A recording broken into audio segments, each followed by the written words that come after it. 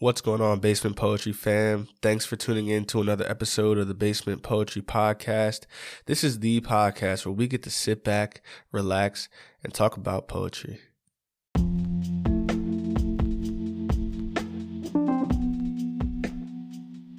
What's going on, guys? Thanks for tuning in on this rainy Monday if you are on the East Coast of Pennsylvania. Happy whatever day you celebrate on this Monday. So hopefully some of you guys have off of, whatever work obligations you have. I'm super excited about today's episode. I'm going to read a poem that I found in the past week, and the poem really touched me. And so I'm excited to read this poem by this author. And so I'm just going to jump right into that now. Today we'll be reading a poem titled Kind, that's K-I-N-D, by a poet named James Owens. And a little background on how I found this poem before I go into the reading. I was scrolling through Twitter like I normally do, and I found this review, and the review is called Chestnut Review.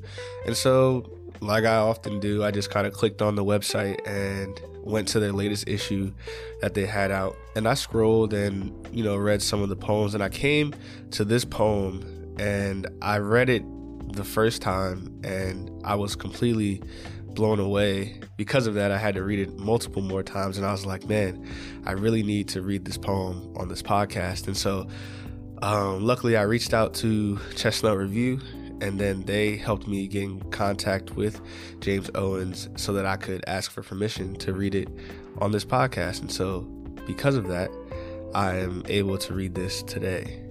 So a little bit of background also on James Owens. He earned his MFA at the University of Alabama, and he currently has a book out published by Bottom Dog Press this year. And the title of that book is called Family Portrait with Scythe. I'll put a link to where I found the poem and, where you could possibly find some of his work at as well. So I'm going to jump into this poem and then talk about the poem on the back end. Kind by James Owens. It is the first morning of summer, the hour when all the tadpoles in the pond have lost their tails, and each the size of our sun's thumbnail, they struggle together onto land, a synchronized swell of small flesh. It is our boy's birthday.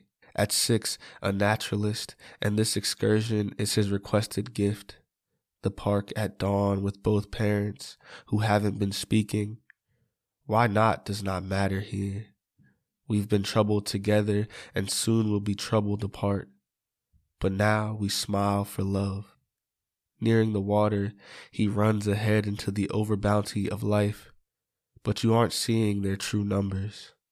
Beyond any counting, finely filed and lapidary, baby frogs suffuse every palm's width, 1,000 on the muddy verge of the water, 10,000 in the seething grass.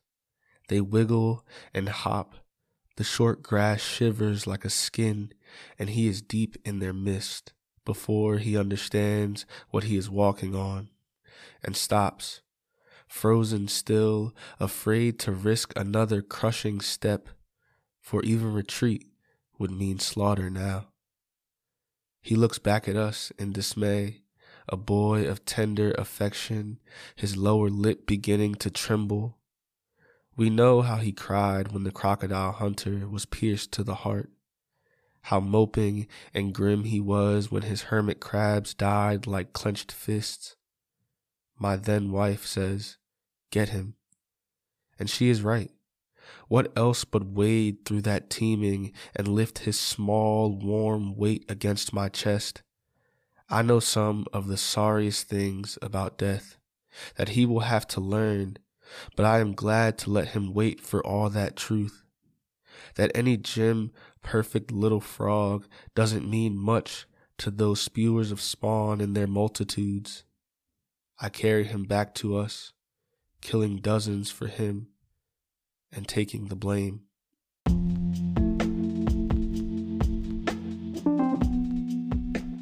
So that was Kind by James Owens. And I think what really draws me to this poem is that what's going on in here with the content of the poem and the language of the poem is really everything that I love about poetry. And just like for practical examples of that, there's a lot of internal rhymes and slant rhymes in this poem in general. But one of the cool things, and I might be reading into it a lot, is that there's a lot of internal rhyme in the beginning of the poem.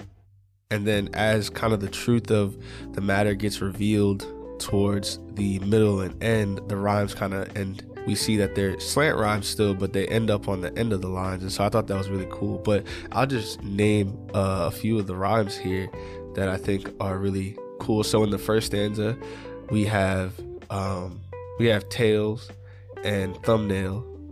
And then in the second stanza, we have at 6, a naturalist, and this excursion is his requested gift. And you have naturalist at the end of the second line of that stanza, and then the word gift is in the middle of the last line of that stanza. And then later in the poem, we have a lot more end rhymes, but they're mostly slant rhymes. So we have rhymes like 10 and skin in the 5th stanza, and then in the 6th stanza, it says, and he is deep in their mist, and then 2 lines after that, and stops frozen still, afraid to risk. And so it starts to, the rhymes start to get pushed out a little bit more. And I feel like, that has something to do with how the truth of the matter is getting revealed. And so it goes from the inside to the outside.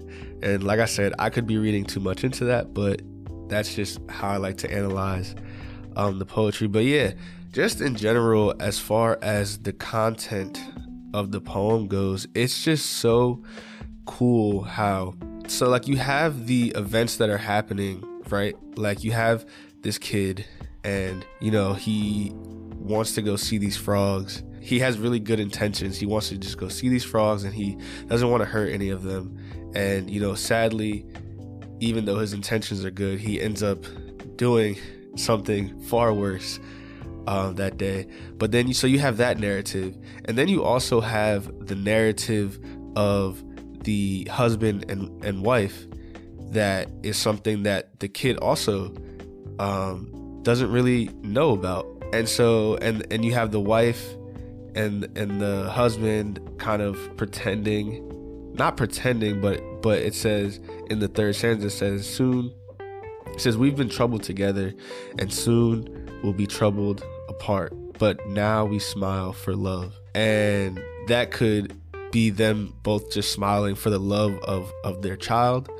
And so, but later in the poem, we get the line, my then wife says, get him. And so we know that later on down the road, there is this ending of the relationship that happens there.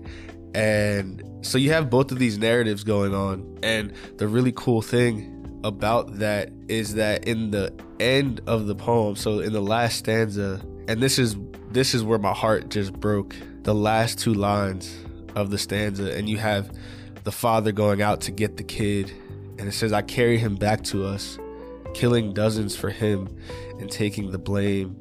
And even before this, you have I know some of the sorriest things about death that he will have to learn, but I'm glad to let him wait for all the truth. Because the poet James Owens, because he set up so perfectly the narratives of the 2 different narratives that are happening at the same time here, we know that the truth that he's waiting for is not just, the father's not only keeping him from the truth of what has just happened, but there's many other truths that this father is going to have to keep from this child, throughout their life. And one of those things being the troubled marriage that the father is in at this moment. And so the image at the end where he says killing dozens for him and taking the blame. There's something loving about that, even though that the father is lying, but there's that really protective nature of the father towards his son, and that being willing to take the blame for something that, he kind of had to do to protect the son. That image is really, really beautiful to me. And I think that's where it kind of like the emotion started to really hit for me. And so I really enjoyed this poem because of not only how it emotionally connected, but also how James Owens just weaves these narratives together through the rhymes and through each of the stanzas, and how it all comes together to a point. That is what I think of this poem.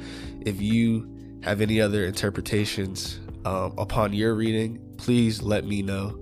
You can send any of your inquiries to basementpoetrypod@gmail.com, and I would love to hear what you guys thought about this poem as well. Remember, I'll have a link to where this poem can be found and read at, and so make sure you go check that out on Chestnut Reviews latest issue, summer 2020 issue. You won't be disappointed at all. And so thank you guys so much for tuning in to another episode of the Basement Poetry Podcast, and I'll see you guys next time. Peace.